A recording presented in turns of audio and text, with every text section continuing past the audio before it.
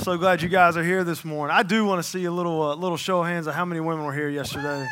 Dude, I'm telling you, man, that was absolutely awesome. If you were not here yesterday and you are a woman, you missed out. I'm not a woman, and I was here yesterday. It was my first women's conference. It was really, really, really good. People said, like, I wore like a vest and everything. Dude, I'm going to tell you something. I was so afraid of being in this room with 300 women. I'm like, and I come up here to pray. Now, listen, I pray all the time. I speak in front of you guys every week. All they did was ask me to pray. And I walked up here in this little corner, and I stared at the ceiling, nervous and scared to pray in front of 300 women. But I'm telling you something, it was absolutely incredible, man. Terry brought the house down. It was awesome, man. It really was. I'm going to tell you something. I think that there's a lot of us, because it's growing a lot on Wednesdays. I'm telling you, if you are a female and you go to this church and you have time on Wednesdays to be here and you're not, you're missing out. God has just blessed us with just this very, very strong, anointed woman of God to lead our women on Wednesday nights. And I'm telling you, be here, man. It is awesome. I'm so glad she's on our team. It's awesome. So we are right in the middle of this series. I feel like it's just been a good series for my life. It's been awesome at the beginning of the year. I hope everybody is just doing well. Those of us that are participating on the fast, I think that, God, I love you so much. I just think that God's just been, that's tough. I like that. But God's just been moving in my life a lot and just kind of opening up as we've really praying about the year. And I just want to encourage you just to keep doing that. Just keep seeking God. It's just an awesome time.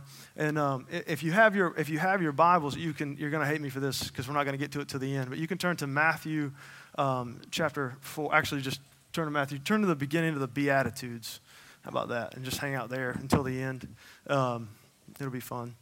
While you're doing that, I'm going to pray real fast, and then we're going to go ahead and get started. Lord God, I pray, Lord, right now that you'll just let your Spirit be with us. God, I pray, Father, don't let me be just a man up here with my own thoughts and my own opinions and my own knowledge. God, I pray, Lord, that you'll just empty me completely out, Father, that you'll just let your Spirit be with me. God, I pray, Father, you'll open up the hearts and the minds of every person in this room. God, I pray, Father, that you would just penetrate to the depths of our hearts this morning. God, no matter what we're here for, God, or if this is our first time or our 500th time, Father God, that you'll just teach us in a new way this morning. God, just let your Spirit and your word just go out.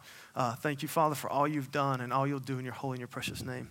Amen. So here's the deal. This is one of the reasons that I tend to preach the way that I preach is because when I got saved and I started going to church and I started listening, there was a lot of times, these preachers that would preach these big ideas. They would preach these big lofty ideas, and they sounded really good and they were really good, and and it would just be an awesome. You'd walk away on Sunday and you were going, man, that's such a good idea. Or it was such a good sermon. That was just that. But then you wake up on Monday morning and what you heard yesterday, you have no idea how that actually translates to life.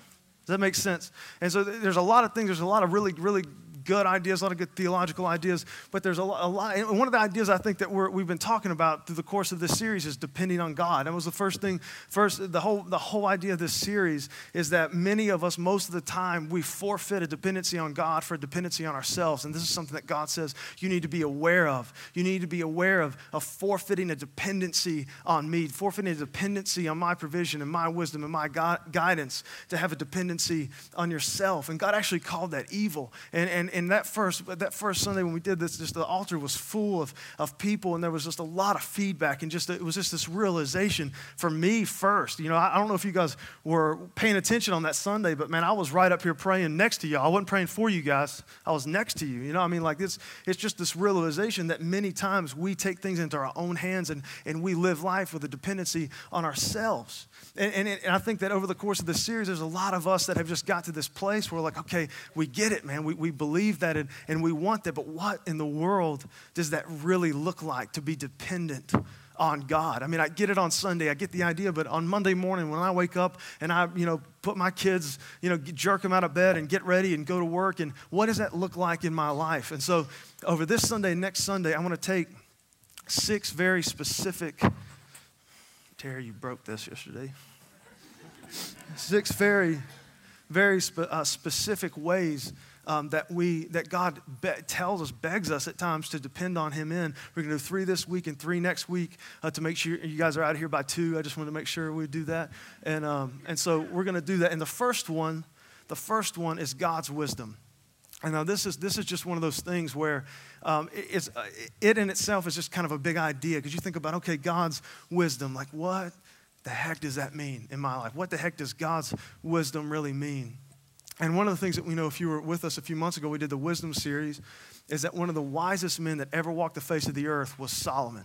And the Bible said he was one of the wisest men, or the wisest man in history, but it's not like the Bible's the only thing that says this man was the wisest man in history. The known world at the time deemed Solomon the wisest man in existence, the wisest man in history. There were kings and queens that would come and bring gold and resources and materials and wood and everything to give to Solomon, to lay them down at his feet, just to buy a few days listening to this great, wise king. I mean, this was one of the wisest, most intelligent guys in existence. And the things that he did with that wisdom, I mean, he built cities and nations, and he did things as hobbies in his spare time that our country has not even done in certain extents. I mean, he was just brilliant at what he did. And Solomon had a very interesting take on wisdom. He had a very interesting take on how to gain wisdom and gain understanding. And it starts off early on in the book that he wrote called Proverbs. And he says this right here. He says, trust in the Lord with all your heart and lean not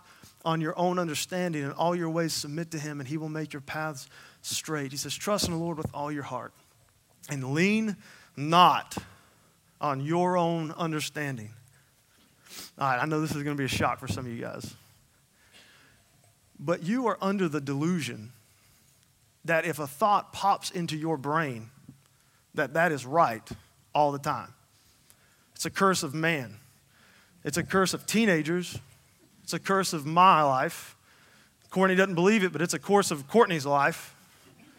All right, this is just a curse of who we are as people. When we put it in our brains, when it pops up in our heads and we think this is right and that's our opinion, dude, that is what it is, man. I deal with people all the time, and if they would just realize that they are not right and that I am right, everything would just be easier and go a lot smoother. But it's just like, and even as I'm preaching this, and I was preaching this week, and I was kind of studying this over the last few weeks, and I'm like, how can I say this out loud?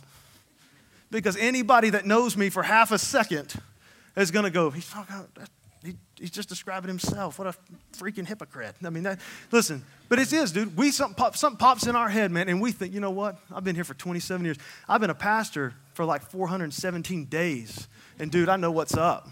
You know what I'm saying? I mean, we justify these things in our head where if it pops in our head, man, it's like that commercial, where that girl's like, I'm meeting this model, and this like Shrek shows up, and he's like, well, he was on the internet. He said he was a model, and they wouldn't put it on the internet if it wasn't true. You ever seen that commercial? It's like we have this idea if we read it on Wikipedia, like I'm telling you, you can take, I was reading the other day, guy was like, you can take dirt and sticks and rub them together and you'll make gold. And we're all convinced. Where in the world did you read that, internet? Guy was telling me, I had a conversation with my good buddies. He was talking about Amish corn. You guys ever heard about Amish corn? Dude, where in the world did you hear about Amish corn from? Well, it was this guy, and he started walking back, and he goes, actually, it was a homeless guy that told me that. Was he a farmer? Nope. Well, then what in the world, dude? I mean, the places that we get information in this life, the places that knowledge we gain from, I mean, you think about where do you get the majority of your news about, or I gave it away, the majority of your knowledge about politics? The TV, all right? News. Where do you get the majority of your knowledge about whatever? You think back and you really trace your knowledge. Where does it come from most of the time? Crap is where it comes from most of the time. At the end of the day, 90% of the things, I love my dad. Love him with all his heart. Love him, dude. We start talking about politics, man, he's bringing stuff out of conspiracy theory from like the 70s. And I'm like, Dad, where did that come from? And he's like, .com/77.4. And I'm like, Dad, what does that even mean? Like, where in the world, like, where are you getting this stuff from? But we take in this knowledge, man. We take in this stuff, and it's like Courtney gets so mad at me, man, because I'll read a book about stocks, and then like by Tuesday, I'm a stockbroker. And I'm just like, it's like, because it's just this weird thing, like it's just how humans are, man. We get one little piece of information here and we don't even know where it comes from. And before we know it, man, we're just like kings of the universe. Like we just got this thing covered. And Solomon says, listen, dude, I'm the wisest man on the planet. I'm the wisest man on the planet. I'm going to tell you something. You know what makes me so wise? I learned a long time ago, I can't not lean on my own understanding. I can't lean on my own understanding. I can't lean on my own thoughts. I can't lean on my own opinion. I can't lean on what I think about life, because at the end of the day, I don't really know much about life. I can't lean on my own understanding about being a father. I can't lean on my own understanding about being a husband. I can't lean on my own understanding about being a pastor.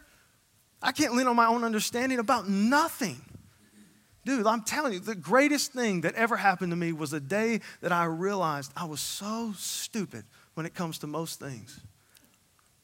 I'm telling you, I'm not trying to be funny. It was just this dawning of a new age in my life when I realized, man, I don't know anything about anything. Truthfully. Solomon says, trust in the Lord and lean not on your own understanding.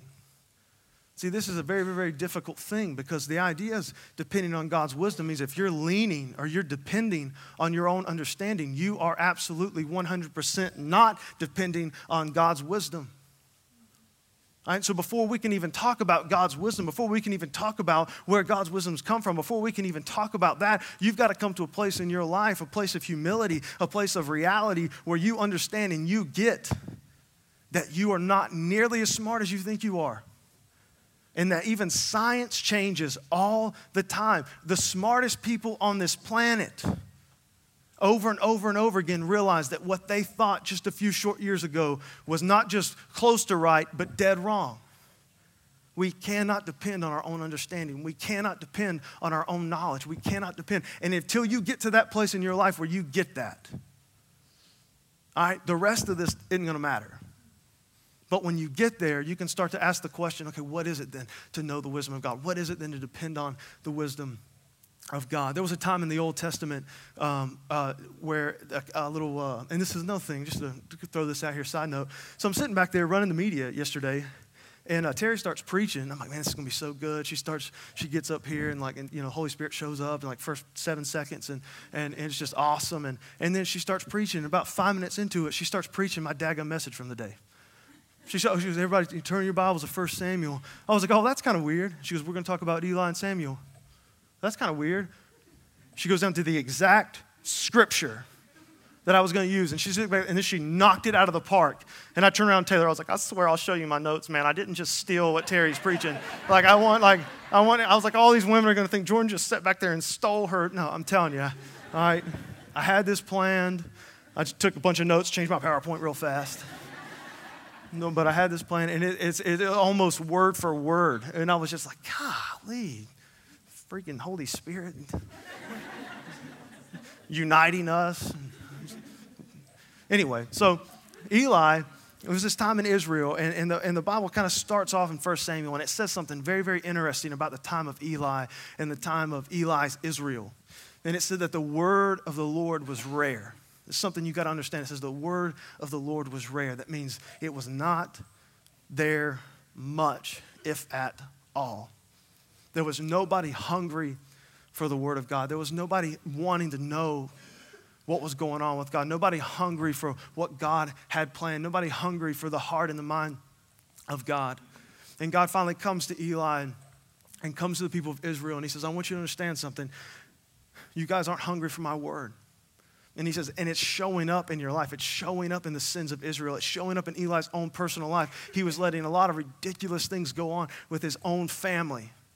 And God said, all right, listen, I'm done with this way of life. I'm done with this people that's not hungry for my word. And he says, so I'm going to replace you, Eli. I'm going to replace your family. And he says a bunch of really horrible things that you don't wish on anybody to Eli and Eli's family. And he says, I'm going to raise up a new generation, starting with a new prophet and a new priest, starting with this. And he says, this is the type of person that I'm going to raise up. And this is what he comes down and says. He says, I'm going to raise up a prophet and a priest who shall do according to what is in my heart and in my mind. He says, God says, this is what I'm looking for. This is what I want. This is what I'm looking for in a husband. This is what I'm looking for in a wife. This is what I'm looking for as a follower of Christ. This is who I'm looking for. Somebody that will do according to what is in my heart and in my mind. And that was Samuel. And he raised Samuel up. And I want you to understand the only difference, the foundational difference, the primary difference between Eli and Eli's Israel and Samuel's Israel, and that was Eli was not interested in the word of God, and it was rare. And Samuel was very interested in the word of God, and it was full. And because the word of God was so full and so numerous and so constant in the life of Samuel and Samuel's Israel, they knew the heart and the mind of God, and they were able to do according to what was in the heart and the mind of God. And so I want to ask you this question this morning. Is the word of God rare in your life? Or is the word of God full in your life? And I'm going to make a statement that many of us are not going to like. But I want to make you a promise, and it's a truth that you have to accept as a Christian. It's a truth that you have to accept as a Christian. Doesn't mean you have to change anything. Doesn't mean you have to do anything. Doesn't mean you can walk out of here angry at me. But this is something that you have to accept no matter what your post-action is. If the word of the Lord is rare in your life, you do not know, no matter what you think, you do not know what the heart and the mind of God is. Period. You do not know the will of God without the word of the Lord in your life.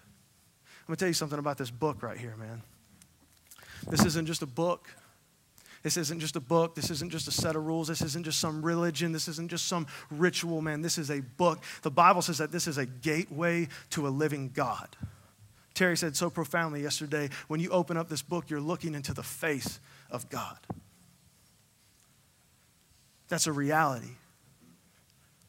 If you do not open up this book, if you do not turn the pages and open up the door to God and to the face of God, you will never know what the heart and the mind of God is, and you will never know what the wisdom of God is, and you will never know what the will of God is, and the only thing you have left to depend on is what?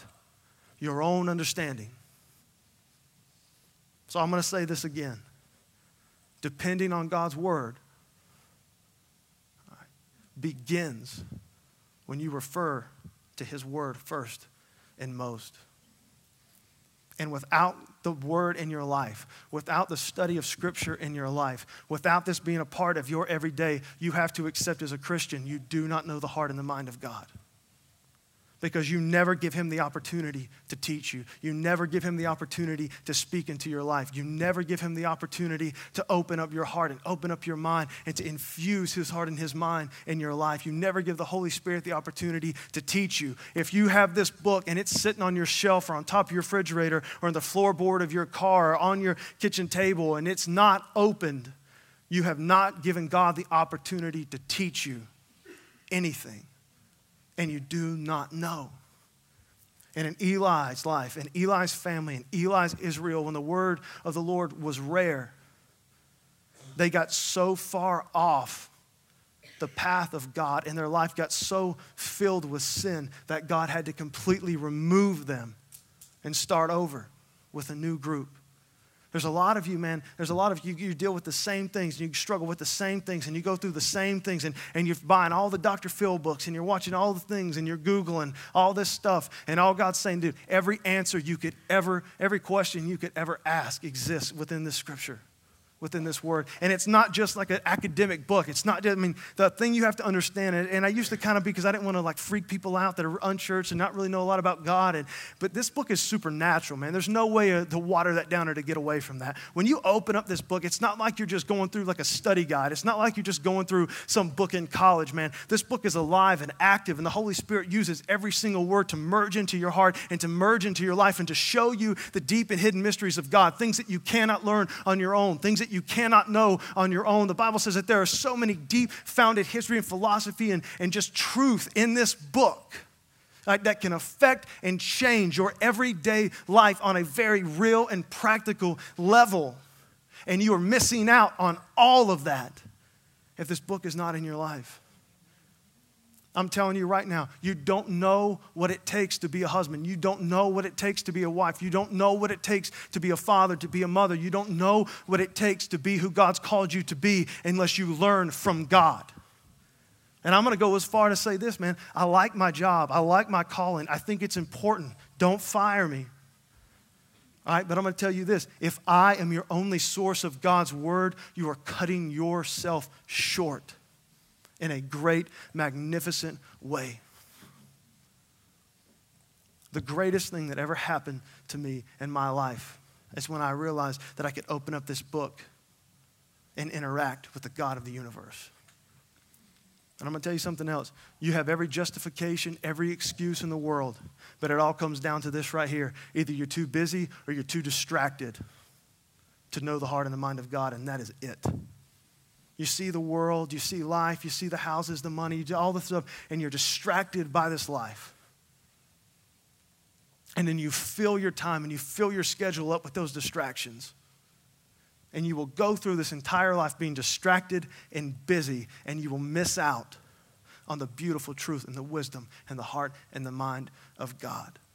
So I'm begging you, dude, open up this book and get inside of it and watch what God does in your life. Without it, you are absolutely dependent and leaning only on your own understanding. And no matter how bad you want to say otherwise, you are not God-centered at all. You're centered around your own knowledge and the wisdom of this world. And I think we know what the wisdom of this world leads to. If you're not reading the Bible, read the Bible. Number 2, God's power. God's power, God's strength.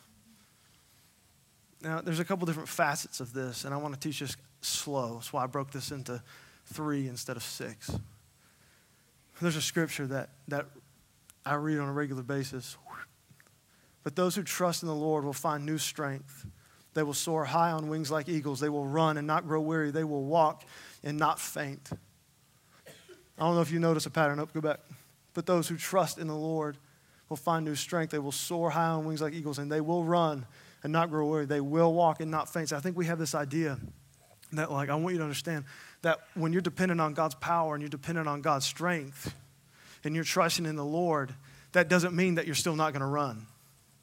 It doesn't mean that you're still not going to walk. It means that you will run and you will walk, but you won't go weary and you won't faint. See, and this is the one thing that I really have just over the last 2 or 3 years, really, it's kind of called growing up and becoming an adult and paying your own bills and doing all this other stuff and getting married and having somebody else to take care of, and it really opens up your life. And let me tell you something, teenagers, dude, I know life is hard for you, and I know that you're stressed and all this other stuff, but dude, if I could go back, as much as I would never trade my life to go back, but dude, I'm telling you right now, if I could go back, and my only concern was where I was going to hang out on the weekend. Like, oh my gosh. It's funny for me. I know people have real legitimate issues, and I'm not, but it's funny. Kids are just like, yeah, life is so hard. Yeah, I had to go to school till 3 o'clock today, and then we got out, and I only got to play paintball for 4 hours, and then my mom made me read a book for like 5 minutes, and then I had to go to bed at 3, and then wake up at 7 and sleep through school, and it's just been really rough this week. It's been really tough. Listen, dude, okay, I want you to understand something, man. I know I'm making all of them mad right now. I want you to understand something. When we get to the reality of life, and we get out of that teenage stage, and everything starts to be dependent on us. Like, we have to start paying the bills, and we got people to take care of, and kids to raise, and cars to maintain, and houses to work on, and gutters to fix, and trash to take out, and all the other things that I don't do well. And when you have all that, that's life, man. And any of it in itself, it doesn't seem like it's a big deal. Just going to work or running a business, it doesn't. But when you add life together, dude, when you put all that together, man, that's hard. That's difficult. Dude, and it wears us out, man. It's a struggle. I'm going to tell you something, and it's like this. Anybody can be married, all right, but it takes a lot to be a husband. Does that make sense? Dude, anybody can just date anybody, all right, but it takes a lot to nourish and to cherish and to love somebody. Anybody can just reproduce a child, all right, But it takes a lot to be a father. And I'm not even officially a father yet, and I'm already telling you, it's harder. There's more to think about.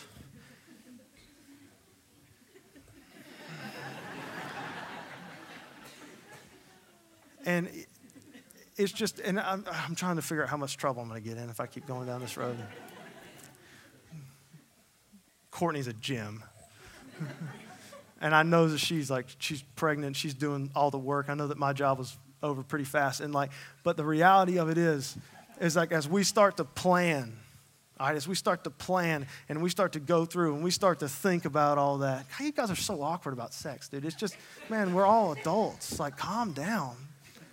The next series after this one, guess what it's called? Sex, Love, and Dating. That's what it's called. It's going to be awesome. I cannot wait to get to it. I just insinuated that something that could possibly be taken as a sex joke, and everybody's like, oh, second grade. Dude, wait for that. It's going to be awesome. There's going to be so many red faces. I cannot wait. It's going to be great. But dude, anybody can just make a child, but to be a father and to think about what that takes, dude, that's difficult. That's hard, man. I think anybody can just have a job. Anybody can just be a man. Anybody can just be a woman. But to be a man and a woman that God wants you to be, man, that's hard. That's difficult. And as we go through things in life without God's power, without God's strength, I've seen people go through things like divorce and just never quite make it back because they're trying to handle that tragedy, trying to handle that time in their life on their own power and their own strength. I've seen tragedy take place in people's lives and them just not ever really make it back because they're trying to handle it in their own power and their own strength, and we just can't. And what David's saying and what you have to, what Isaiah is saying, what you have to understand about this time in his life and this time in Israel is things were not going well for anyone or anybody. And he's not saying, Lord God, don't let me go through this. Lord God, don't let me work. Lord God, he's saying, listen, I know if I put my trust in the Lord, I will find a new strength. And I will have to run, but I won't grow weary. I will have to walk, but I won't faint. We just have to get to this place where we understand that there is life to be lived. And life is difficult. And if we try to do it on our own power and our own strength, we will grow weary. We will faint. Do you know the statistics? And this is something that I've really just studied in the last little bit, not because I'm about to, but you'll understand.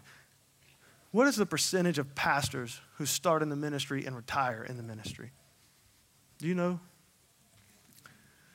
Just throw one out there. I'd love to hear somebody. 30. I heard like 36%. That was very random. That was good.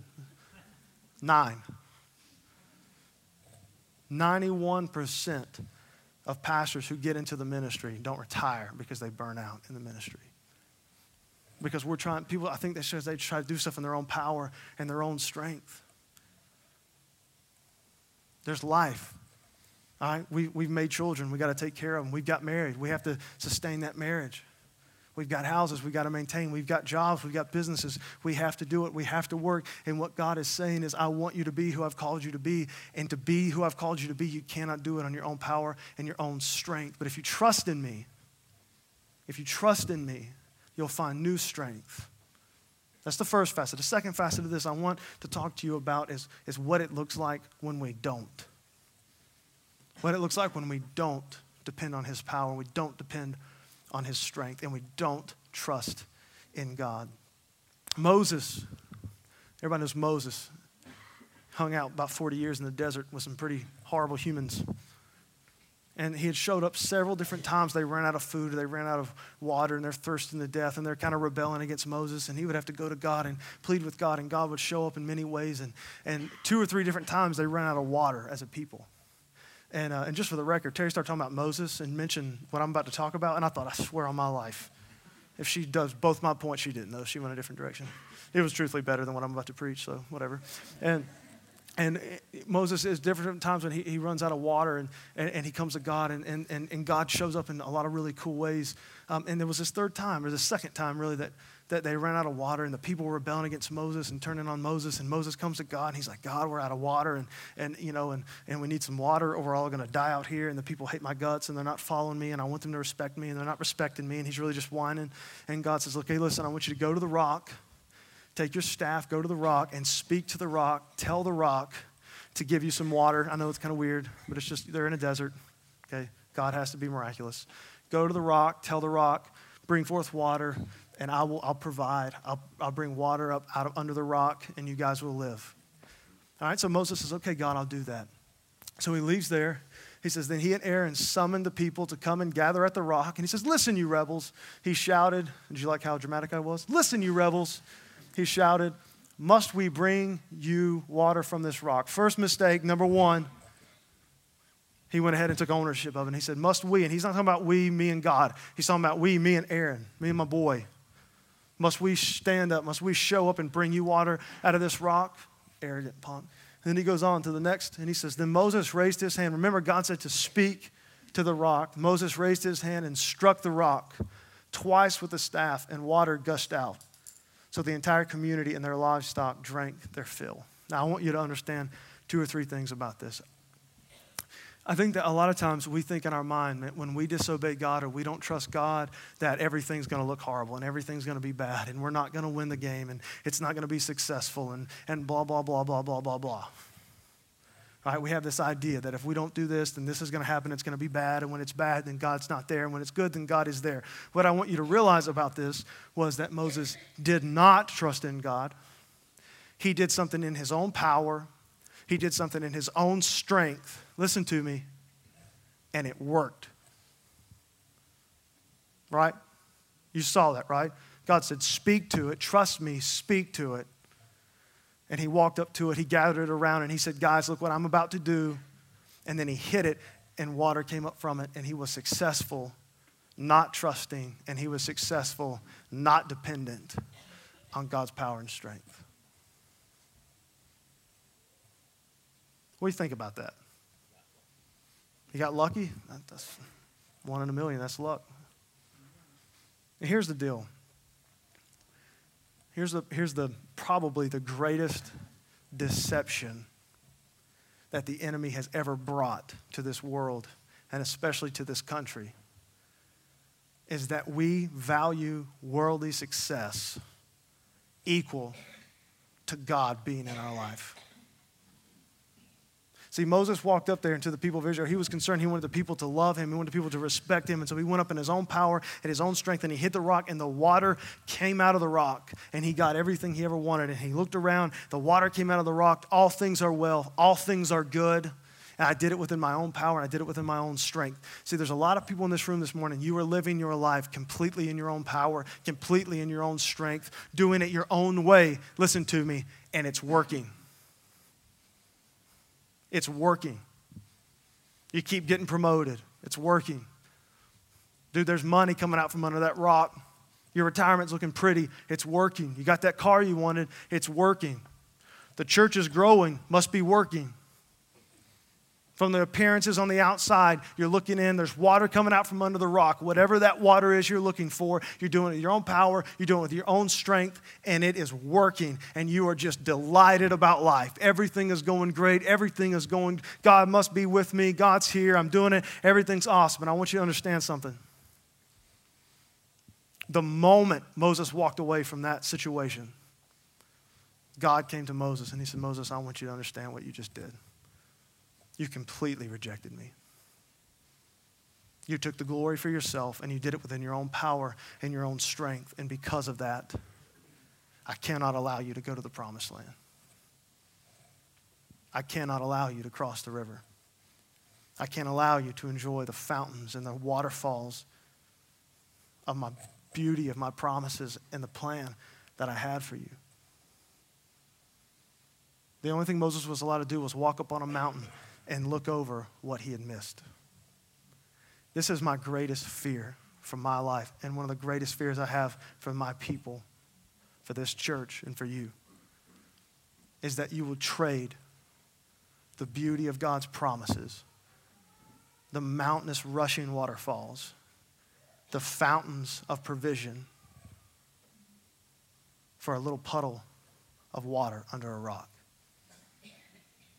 Because I believe with all, man, dude, we could do some marketing. I'm telling you, I believe it. We could do some marketing here at the church, man. We don't really have a marketing fund, but we could create one, and we could get some billboards. I'm convinced of this. We could start doing some online stuff. We could give you a bunch of stuff to hand out. We could start going parking lot to parking lot, house to house. We could start doing a lot of marketing. We start doing a lot of cool things, a lot of advertisements, and we could get people in here, man, and we could get the church to grow. And we could say, man, that is awesome. Look at what we've done with our marketing skills. Look at what we've done in our own strength and our own power. Look at what we've done. I'm convinced we could do that. I'm convinced of it. But I'm going to tell you something right now. Anybody that walks through those doors under any other reason than the fact that God is drawing them in here, it creates a house of cards. It creates something that is not real. It creates something that is of no value. And that's where I feel like a lot of us go with our life, man. We work and we do our things in our own power. We do things in our own strength. And as long as the money's coming in and the houses are getting bigger and the cars are getting faster and everything looks good, we're totally okay, even if it's actually costing us the greatness of God's plan for our life. See, there's a lot of us in here this morning, and you don't even get it. You don't even realize it. That you are doing your life, living your life, handling your marriage, raising your kids under your own power and your own strength. And you're going to miss out on what God has planned for you. You're going to miss out on some of the greatest things that God has. And it's like trading water under a rock for a mighty rushing waterfall. And they're linked together. Because if you don't have the first one, remember God's wisdom? If you don't have the first one and you're living your life and you're leaning on your own understanding, you will come to this second part and you will think, well, more money, more success means that everything's good and God is with me. And we literally think stuff like that in our heart and our life. And how can you look at some of the most richest, wealthiest, most powerful, most successful people in the world are some of the most evil people in the world? How can you logically come to that conclusion about your own life? That success means God is with me. What God is asking you to do, what God is looking for you to do, is to get to that place where you know in your heart and you know in your life what God wants for me is something that I cannot attain without him. Here's this thing, and if you write anything down, I want you to write this down. If I can do it myself, it is absolutely not from God. God is not going to do something in your life that he is not going to reap the glory for. God is not going to do something in your life that you can attain in your own power and your own strength. God is going to do something. He wants to do something so out of this world, so amazing, take you to places you never thought you could go. Take you past the stars so that when yourself and when people see you get there, they know there's no way he got there, there's no way she got there without the Lord.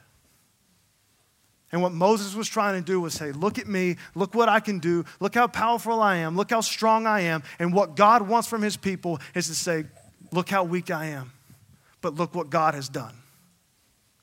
Look how helpless I am, but look what God has done. Look how foolish I am, but look what God has done. That's why Paul got to a place in his life when he said, I used to worry about my weaknesses. I used to try to hide them. I used to try to convince people I didn't have them. But the closer I get to the Lord, the more I hear from God, the more God moves in my life, the more I boast in my weaknesses. Because where I am weak, God is strong. Our God is a God that takes shepherds out of the field and makes them kings. Our God is a God who takes kings who built their kingdom and crushes it so that the world knows that he is God Almighty. You get that, right? All right, God is flipped upside down from what we see. What we look at power, we look at fame, we look at money, and we say they're successful, we got it going on. And our God says, I'm looking at the ones that know they are helpless. I'm looking at the ones that know they need me. These are the ones that I will raise up. These are the ones that I will make kings among men. The ones that depend on me, the ones that want me, the ones that get there on their own, I will crush them. The ones that try to take the glory from me, I will crush them. These kingdoms, these religions that try to rise up, I will crush them. One point, one day, every knee will bow, every tongue will confess that I am Lord God Almighty, that I am the Lamb, that I am God. All right? If that is the end result, Why do you think God would inspire you to live your life every single day trying to reap the glory for yourself, trying to obtain little house of cards, little houses that will burn, things that will fall? God says, I want to do things in your life that no demon in hell or angel or heaven could take away from you. I don't want to give you just life, man. I want to give you just this utmost marvelous promise that you could not create if you tried. Did I go back when I was 17 years old and I really felt for the first time in my life that God had his hand on me and that God had called me and that I was going to turn away from my old life and move in, and I knew that I was going to be a pastor and I knew that I was going to do these things, and I started looking, and I'm telling you right now, if every knowledge, every ounce of wisdom, everything I had, if I started writing down what I wanted or what I thought success would look like, I would have missed the mark so much. I could not tell you, could not do in my own power or create the life that I have right now in this moment. In my own power, my own strength. Couldn't do it. When you humble yourself before God, when you come to that place in your life where you recognize that there's a lot of things that you can do in your own power. There's a lot of rocks that you can hit and a lot of water that you can get to. But when you realize that you cannot be who God has called you to be without God in your life, you're closer to where you need to be. Learning to depend on God's power and God's strength begins with the denouncement of your own. It begins with a state of a life where you recognize, I do not have the power or the strength to get to where God wants me to go. I can only get there if God is with me. I can only be the husband God wants me to be. I can only be the wife God wants me to be. I can only be the father God wants me to be. I can only be the business owner God wants me to be. I can only be the employee that God wants me to be. I can only be who God wants me to be. If it's his power and his strength, the one that I'm dependent on. And you're going to hate me because I'm about to tell you something that I tell you all the time. That starts with humility, humbleness before God, and consistent prayer. Verbally confessing to God, I cannot do this on my own. I cannot be who you've called me to be on my own. I need you to step up and step in. It begins with the denouncement of your own power and your own strength. Remember, the whole point of this New Year's Revolution series is humble, seek, pray, turn. Number 3. This is a big one for me. Actually, this is a massive one for me. This is the one where I almost screwed my life up so many times. God's schedule. God's timing. How many people have had a normal conversation with me? Not just heard me out here. Just had a normal conversation with me. Just raise your hand. All right. How many people walked away from that conversation going, man, he's a really patient man. Man, I wish I had his patience. Anybody? So there's no blind, deaf, or dumb people in here. Okay, good. So here's the reality. Here's the reality. I am impatient. I'm a lot better than I used to be. All right, but I want to move. When I get something going in my head or something I want to do and I feel like that's the right move, why would we wait? I mean, I could not understand growing up, but why? We know what we need to do. Why can't we just do it right now? What is preventing us from just doing whatever that is at this very moment? Why? I still think some of it's dumb. I just do. We know we need to do this. Well, let's wait about it. Let's wait. That's the stupidest thing I've ever heard in my life. If you know it, you just go. You just do it. All right? You just do it. I don't ever understood this. But here's the reality. God's timing, so much different than our timing. God's schedule, so much different than our schedule. I started really trying to get organized in the last few years, and I've incorporated a lot of things in my life to keep me as organized as I can because I've got a lot of commitments and meetings and different things like that, and just trying to keep everything together. And one of the things I started doing was keeping a calendar and a schedule, something I just did, and I've gotten a lot better at it over the last few months especially. And one of the things I use is Google Calendar. And a habit that I've kind of created in my life is I started on Sunday nights, getting together for 15 minutes to 40 minutes, just depends on how long it takes. And I go over the church calendar and my personal stuff, and I add it all together, and I plug it into the Google Calendar, whatever it is. I've got dinner here, this meeting that, or this meeting here, go work out here. And I've realized you just got to schedule. If you're going to get stuff done, you just got to schedule it in. So I put it in to the Google Calendar. Now, the Google Calendar syncs up to my cell phone and the iCalendar that's on my cell phone. And so if I put it into the Google Calendar is like the boss. It's the one that runs everything. My schedule on my phone, scheduling on my computers, the calendar on my phone. If you put it into Google Calendar will like overthrow everything else, and it will plug it into that calendar, that schedule. Does that make sense? And so on Sunday nights, I would look at everything and I would put it into the Google Calendar. And if it made it into the Google Calendar, I'll be there. I don't care what conversation we had. I'm just being honest with you guys. Anybody notice a pattern with me? If you come up on Sunday morning, I think people think, oh, Jordan, I'm the only person Jordan talked to today. So, and they come up and they say things, and they're like, hey, listen, we're going to run here on Tuesday at 1 o'clock. We're going to do this, we're going to do that. Okay? Yeah, I'll be there. No clue what you just said. Probably not going to remember it on my little Sunday night deal. So this is what I tell people all the time. Text me that info. That puts the ball back in your court, all right? Makes you responsible. If you don't text me, not my fault. But did you text me? Well, no, your fault, not mine. You can't be mad at me. All right, but that's just what I've learned how. I've just had to do that because there's so much conversation going on. The Adderall starts wearing off around 12. So I'm getting out there, and not only you got impatience and all people talking to me, you got my shotgun attention going everywhere. And so I'm just like, listen, I've just learned that's what I have to do. And so then I'll go through my text messages and my emails, and that's a part of my whole calendar deal. And so I get into the Google Calendar, and it kind of overthrows everything. But there was a problem when I first started doing this. I think I've conquered this at this point. But there was a problem. What I realized was that the Google Calendar was supreme. That was like the main schedule. And when you put it into the main schedule, it overthrows everything else. But if I'm just kind of having one of those conversations with you guys, and I just take out my phone, and I'm just like, yeah. And I start making an appointment or doing something on my phone. If I put something on my phone, it will not control the Google Calendar. So it kind of defeats the purpose, right? Because if I put it in my phone and it doesn't go to Google Calendar, when I check Google Calendar, guess what's not there? The appointment that we were supposed to have. That's why I wasn't there. I don't really miss appointments a lot at all, but just want to let you know. And so the idea is that, like, if I were to put it in my phone and then it wasn't Google Calendar, when I would go to check Google Calendar, a lot of times when I first started doing this, before I started changing things, conflicts would come up, and I had to make a phone call, and I had to rearrange, and I had to do schedule. And the whole point of this little analogy is to tell you, a lot of times, the Google Calendar is like God's timing. All right? That's supreme. Like God's schedule, it's not going to change. You're not going to like have a sick day and God's like, okay, well, we'll just rearrange that. We're not going to do that. All right? God's schedule is God's schedule. God's timing is God's timing. Why? He's God. You are not God. And he knows what is important, and he knows the when, and he knows the how, and he knows the why. He knows not just the when, but why that moment and that time in history and in your life.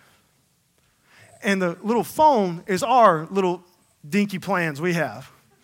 I'm going to get up, and I'm going to go work out, and I'm going to go here, and I'm going to go do that, and we're going to do this, and then tomorrow I'll get married, and then I'll have a kid 2 years after that, and then I'll retire at 54, and then I'll die at 97. Sounds like a good life. She said, nice planning. 97, I just felt like it was a good year. I don't know why.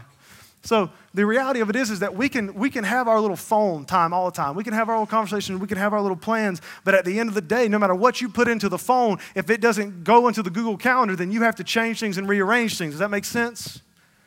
And so at the end of the day, depending on God's schedule, depending on God's timing, means that you making plans almost quits becoming a part of your life, in a sense. David says something, and I'm going somewhere with this. David said this right here in Psalms. He says in Psalm 31, he said, but I trust in you. I trust in you. Notice a pattern? I trust in you, Lord. And I say that you are my God, and my times are in your hands. That's what God says. I mean, it's what David says. David's going through all kinds of stuff going on in his life, all kinds of stuff going on in his life. And he said, all of that aside, I trust in you, Lord. I know that you're my God and my times are in your hands. Do you know the heart of he's writing this psalm? Because when he was around the age of 12 to 15 years old, he was anointed king. And he knew that he was going to be king of Israel at a young age. And it was years upon years upon years before he stepped into the role of king. And see, for David, there was tons of opportunities to take out the king ahead of him. Tons of opportunities to step in, and the people would have been okay with it. Tons of opportunities to jump the ball. Tons of opportunities to go. But every time one of these opportunities came up, he stopped and he said something like this: I trust in you. You're my God. My times, my schedule is in your hands. And here's something I want you to understand about God. You may not fully agree with this, but I believe this to be fully true. God will open up the door that he wants you to go through when he wants you to go through it, and he will make sure you know that that's the door and that's the time. God is not a God who puts you on the edge of a cliff and says, jump. I don't believe it. Well, you got to be faithful. That's stupid. There's a difference. God says, the greatest part of your faith that I look for is your obedience. When I make something known to you, you obey me and you do it. He didn't say faith is jump off of a cliff and hope an angel catches you. That's not faith. The reality of it is, from Genesis to Revelations, there was never one single time God expected a man or a woman to do something that he didn't tell them to do. Does that make sense? Me and Courtney have this cool little part of our relationship. I'm honestly not sure if it's my fault or her fault. It's her fault. But we will have these conversations where she tells me to do something that she needs done, and I don't do it, and I have zero recollection of that conversation. Truthfully. Not lying. I just have, she's like, I told you to do this. I don't remember that. True story. I don't know if she's inventing it or if I just forgot. I think we all know who probably forgot it. But the reality of it is that Courtney would never truly be mad at me for not doing something that she did not tell me to do. Does that make sense? If she tells me to take out the trash and I don't take out the trash, she's going to be a little upset with me.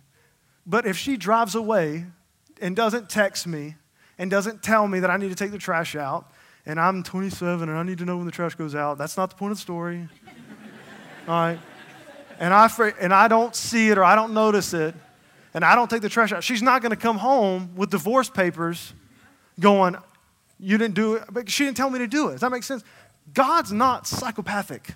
Okay? He's not, I almost said he's not a woman. Man, that would have been so bad. Oh, God, that's not what I meant. Oh, it would have been so bad. So bad. I didn't mean that. I love women. I love one woman.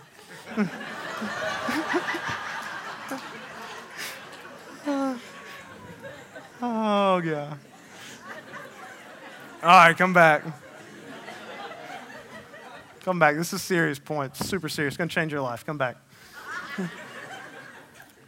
God's never, Jeff said it's going to change yours. No.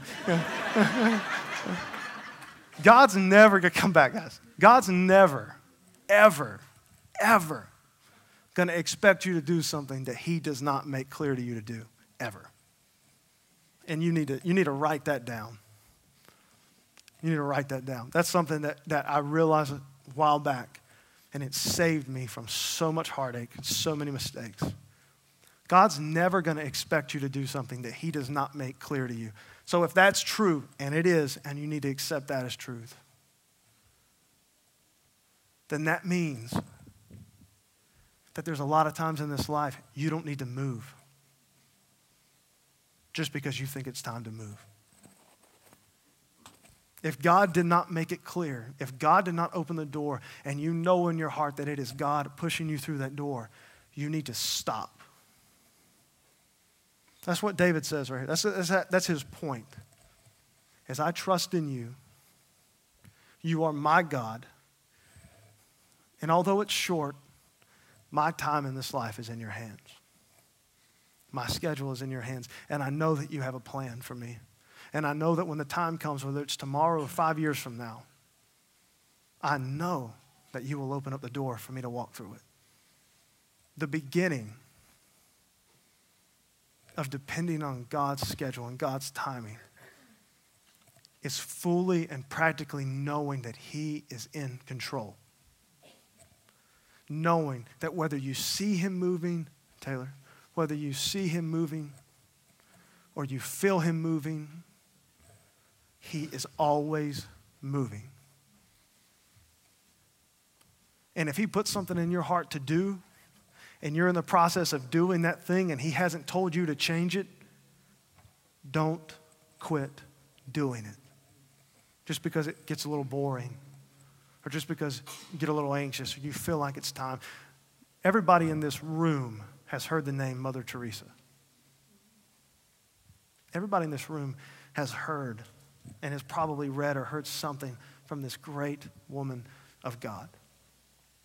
And late in her life, they interviewed her and they said, you know, you came and you showed up here and you did this orphanage thing and you stayed in the same place and you did the same thing throughout your entire life. She changed the world a little bit. And they said, why did you stay for all those years when nobody knew your name? Why did you stay for all those years when it wasn't working? Why did you stay for all those years? And Mother Teresa, in a very Mother Teresa-esque way, said, when I was younger, I heard the voice of the Lord and it told me to do this. And I didn't hear Him tell me to quit. And so I just did it. Mother Teresa, one of the greatest women of God, full of faith that has ever walked the face of the earth, said through the course of my entire life, I heard the voice of God one time. And I did that. And He didn't want me to quit, so I didn't quit. God will make it clear to you what He wants you to do. God will open up your heart, man. From the big life picture things to the dating relationships, to the marriages, to the kids, to the jobs, to the careers, to the churches, to where you go to church. God will make it clear to you. And when He makes it clear and He opens up that door, man, you need to walk through it. But you don't need to doubt where you are just because you haven't heard from Him in a while, just because things aren't exciting as you think they ought to be or going the direction you think they ought to go. If you're dependent on God's timing and you're dependent on God's schedule and you're dependent on God's power and you're dependent on God's strength and you're dependent on God's wisdom, then you will sit right there wherever that is and humbly do what God has called you to do until He tells you otherwise. If God has brought somebody into your life and you're married to that person, love that person, take care of that person, and serve with love that person. God has blessed you with children. You raise that child, and you love that child, and you provide that child. If God has blessed you with a job, you work that job as hard as you can work it. You go to work every day. You be the best that you can be. If God has planted you and plugged you into a church, whether it's this one or another one, you stay in that church and you serve that church and you do everything in your power. Don't quit doing what you know God wants you to do until God tells you otherwise. And don't pick up something new unless you have clarity in your heart that that is from God. Because where you will get your life warped and messed up is when you start having a little bit of struggle in a marriage and you just opt out and take off and ruin that and divide that and leave because you were leaning on your own understanding and you were trying to handle it in your own power and your own strength. And you just decided it's time, it's over, there's no hope. There's always hope in Jesus Christ. And I don't ever want you to assume that delay equals denial.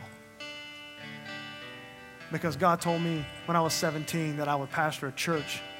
It was almost 10 years before I did. God told David he was going to be king. It was almost 30 years before he was king. God is at move.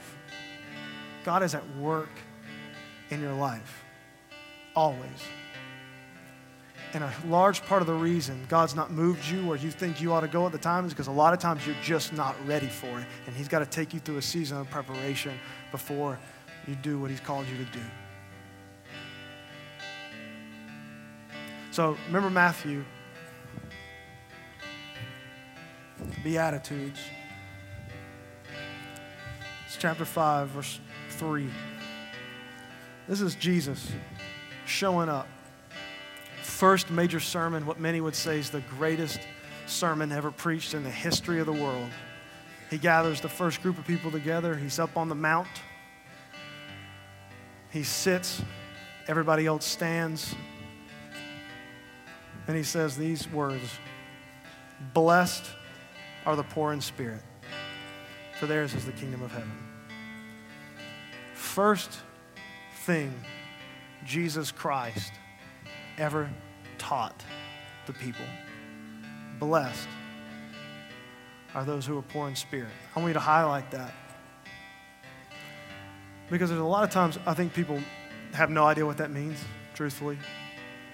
Blessed are the poor in spirit. Jesus says, you want to know who I want to bless? You want to know whose life I want to get involved in? You want to know whose life I want to pour my promises into? Those who are poor in spirit. All that means, I want to bless those who know they need me. I want to bless those who know that their wisdom and their understanding and their knowledge isn't sufficient. I want to bless those who know that they can't make it through this life without me. I want to bless those who know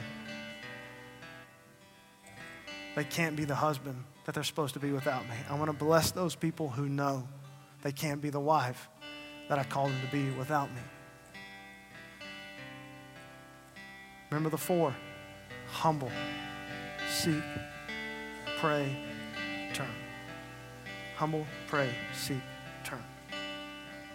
Humility, humbleness. You getting to a place in your life when you daily realize and confess to God, I cannot do it without you. I can hit a rock and make some water come out, but I can't make it to the promised land without you. I can have a wedding day, but I can't have a truly successful marriage without you. I can make a kid, but I can't raise them and train them in righteousness without you. We can start a church, but we cannot change lives and save marriages without you.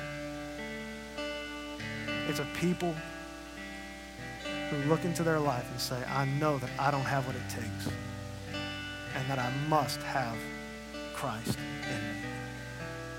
So I'm going to challenge you today, any area of your life, where you looked at today and you said, man, I know that I'm dependent. I know that I'm leaning on my own understanding. I know that I'm trying to do this thing on my own power, my own strength. I know that I'm trying to rush things along. I know that I'm not dependent on God's timing. I know that. Humble yourself before God. Pray, seek his face, and turn. Don't leave here today knowing these things are true and doing the same old thing tomorrow. I challenge you as we worship today, confess this to God. Jesus, I know I don't have what it takes to love the way you want me to love without you. I know I need you. Humble yourselves before God. Be specific. Depend on God's wisdom. Depend on God's power and strength. Depend on God's timing. If you guys will bow with me. I pray, Lord, right now that you will let your spirit rest in this room this morning. God, I pray, Lord, right now as these people, Father, as we start this song, Lord, and we just start to kind of evaluate our life and we just start to look into our life and look into our marriages and look into our families, God, and I pray, Lord, that you would just open up our hearts to you this morning, God, that you would just let your Spirit rest in just the depths of our hearts this morning, God, that you will just fuse us, God, together with your will. God, I pray, Lord, that if we are living our life, God, without your word on a daily basis, God, that you will just inspire us and motivate us, God, to open up our word before we go to bed tonight, God. I pray, Lord, as we worship today, that you will just speak to our hearts and speak to our minds, God. I pray, Lord, that you will convict us where we need to be convicting, God, and let us leave here knowing that we are blessed by Jesus Christ.